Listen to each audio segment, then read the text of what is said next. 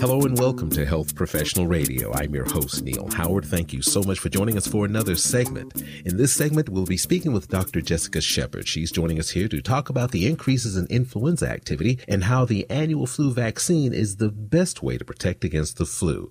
Welcome to Health Professional Radio. Dr. Shepard, thank you for taking the time this morning. Thank you for having me. Well, tell our listeners a bit about yourself and what is it that interested you most about the flu? Well, I think, when we get to this season, you start to see more and more people coming into the office with these symptoms. So it really is important as a physician to understand the symptoms of the flu, but also being able to guide your patients with the best practices and tips, and also maybe even being preventative. So is this something that you were interested in when you first got into medicine? Well, I think any type of medicine you go into, actually, really, there are some kind of areas in medicine that everyone is exposed to. So whether you're dermatology, whether you're pediatrics, whether you're cardiology, there are certain things that, whatever field you're in, you can't escape. And this happens to be one of them because it really impacts everybody. So what are some of the trends that you've been noticing as far as the cold and flu season in your practice? Well, I will say that this year, and even the CDC really made a statement about it, is that, for the 2 years and 2+ years rather, that we had with the pandemic, one, we really had a decrease in how we interacted with, other people in our families, with society. We really kind of stayed at home. And what you saw during that time frame was, although we were being bombarded by COVID, we did start to see a decrease in flu. But now, as we're pretty much at the tail end, if not the end of the pandemic, is that flu season, specifically this year, really seems to be back on the rise. So, for example, when we think of flu season, it really does start as early as October and goes all the way to April. Now, the numbers as far as how people peak and what we'll see in the increase in incidence of flu cases usually is, maybe latter November. What we saw this year was some increased numbers of flu much earlier than we've seen in past years. And so, again, I think that comes to now we're kind of back in the open. We're interacting with more people. We don't wear masks as much. And so we're starting to see those flu numbers increase again. You talked about being at the tail end or hopefully the end of this pandemic. The pandemic really shed a light on lots of things as far as inequities in healthcare, as far as a lot of fear, mistrust sometimes of the medical community. When it comes to the cold and flu season and the tail end of this pandemic, there are lots of questions about the vaccines, not just for the flu, but how they may interact with other vaccines, not just the COVID vaccine. What do people need to know about the vaccines for this year in particular? Are they vastly different from in years past? No, one thing that we have had in specifically when it comes to the flu is we have this vaccine lockdown. And when I say that, I mean, we've done this for so many years as far as flu, and decreasing the numbers of, one, severity of when someone still does get flu, and also admissions to ICU and death. And so, we really have the science of the vaccine for the flu really well. We know what we're doing in that instance. Now, the difference this year is that we now want people to still get, one, boosters for COVID, but also still getting their flu shot. So there may be some hesitancy in people thinking, do I have too many vaccines? Do they interact? And the answer is no. There's no interaction. You can even actually get the booster for COVID and flu at the same time. But really, they are different diseases in the sense they're different viruses. And so having protection against both is ultimately where you would want to be, because they're both respiratory viruses. You really want the best bet in order not to have a severity of cases. You can still get COVID. And then also with flu, as we're starting to see these numbers increase, we really still want to think in ways to be preventative and decreasing our risk of any severe outcomes or complications from the flu. Tell us a bit about the different types of vaccines. Are there more than 2 types of vaccine? And do people get the vaccines based on the severity of the flu or whether or not they have it? Now, when we think of COVID vaccine, we still, have the ones that we've had since they've been developed in 2021, and those are the ones that are still on the market.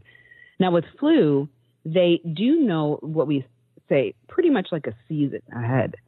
Now, how we do that is kind of a little bit of geography.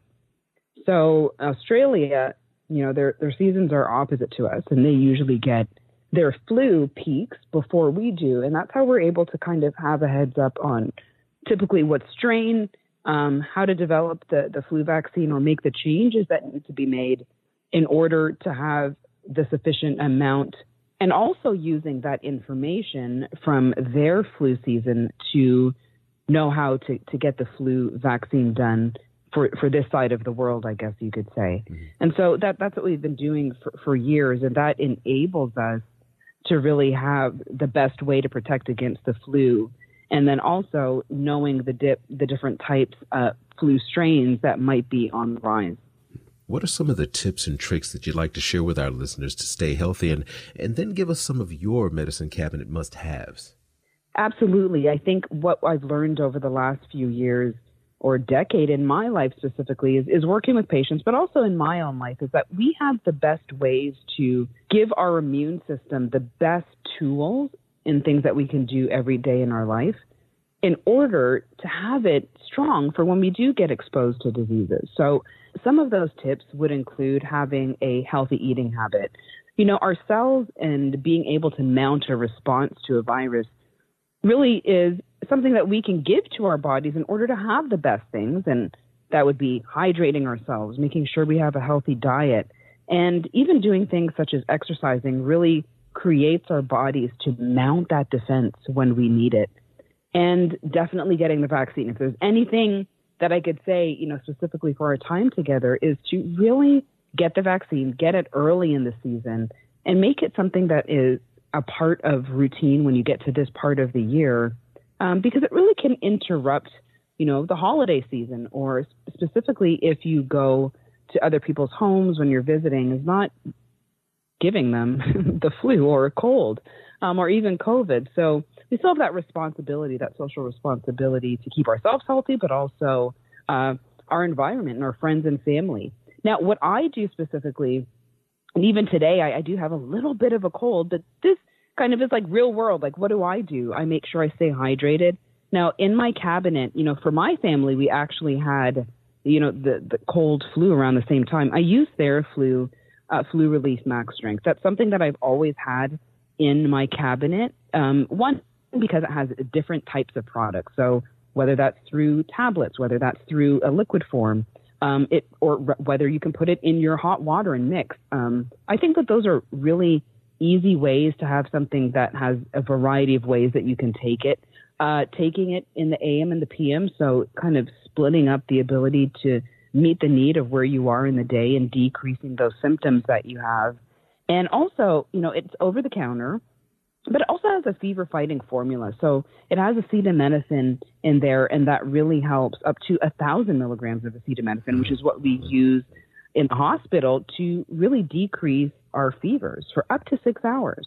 Now, you mentioned taking it in the day and at night. Are there 2 different types of Theraflu, Flu Relief Max Strength, or does one size address all the symptoms, day or night?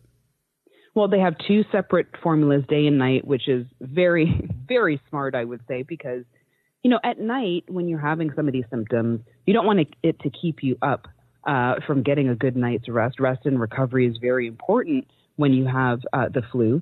So 2 different formulas, because the one for nighttime obviously is something that's really going to help you get the rest that you need in the daytime, being able to function and not falling asleep throughout the day. Well, was everyone in the family able to use Theraflu during that time? Well, Theraflu really is for adults. So my husband and I were able to use it and feel better.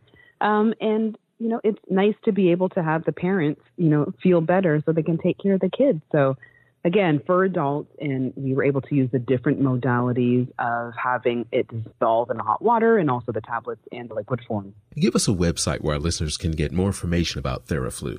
Well, getting information and where to get it, it is over the counter. But for more information, go to www.theraflu.com. And that's THERAFLU.com, correct? Yes, it is. Dr. Shepherd, it's been a pleasure speaking with you. Thank you so much for lending us some of your time here this morning on Health Professional Radio.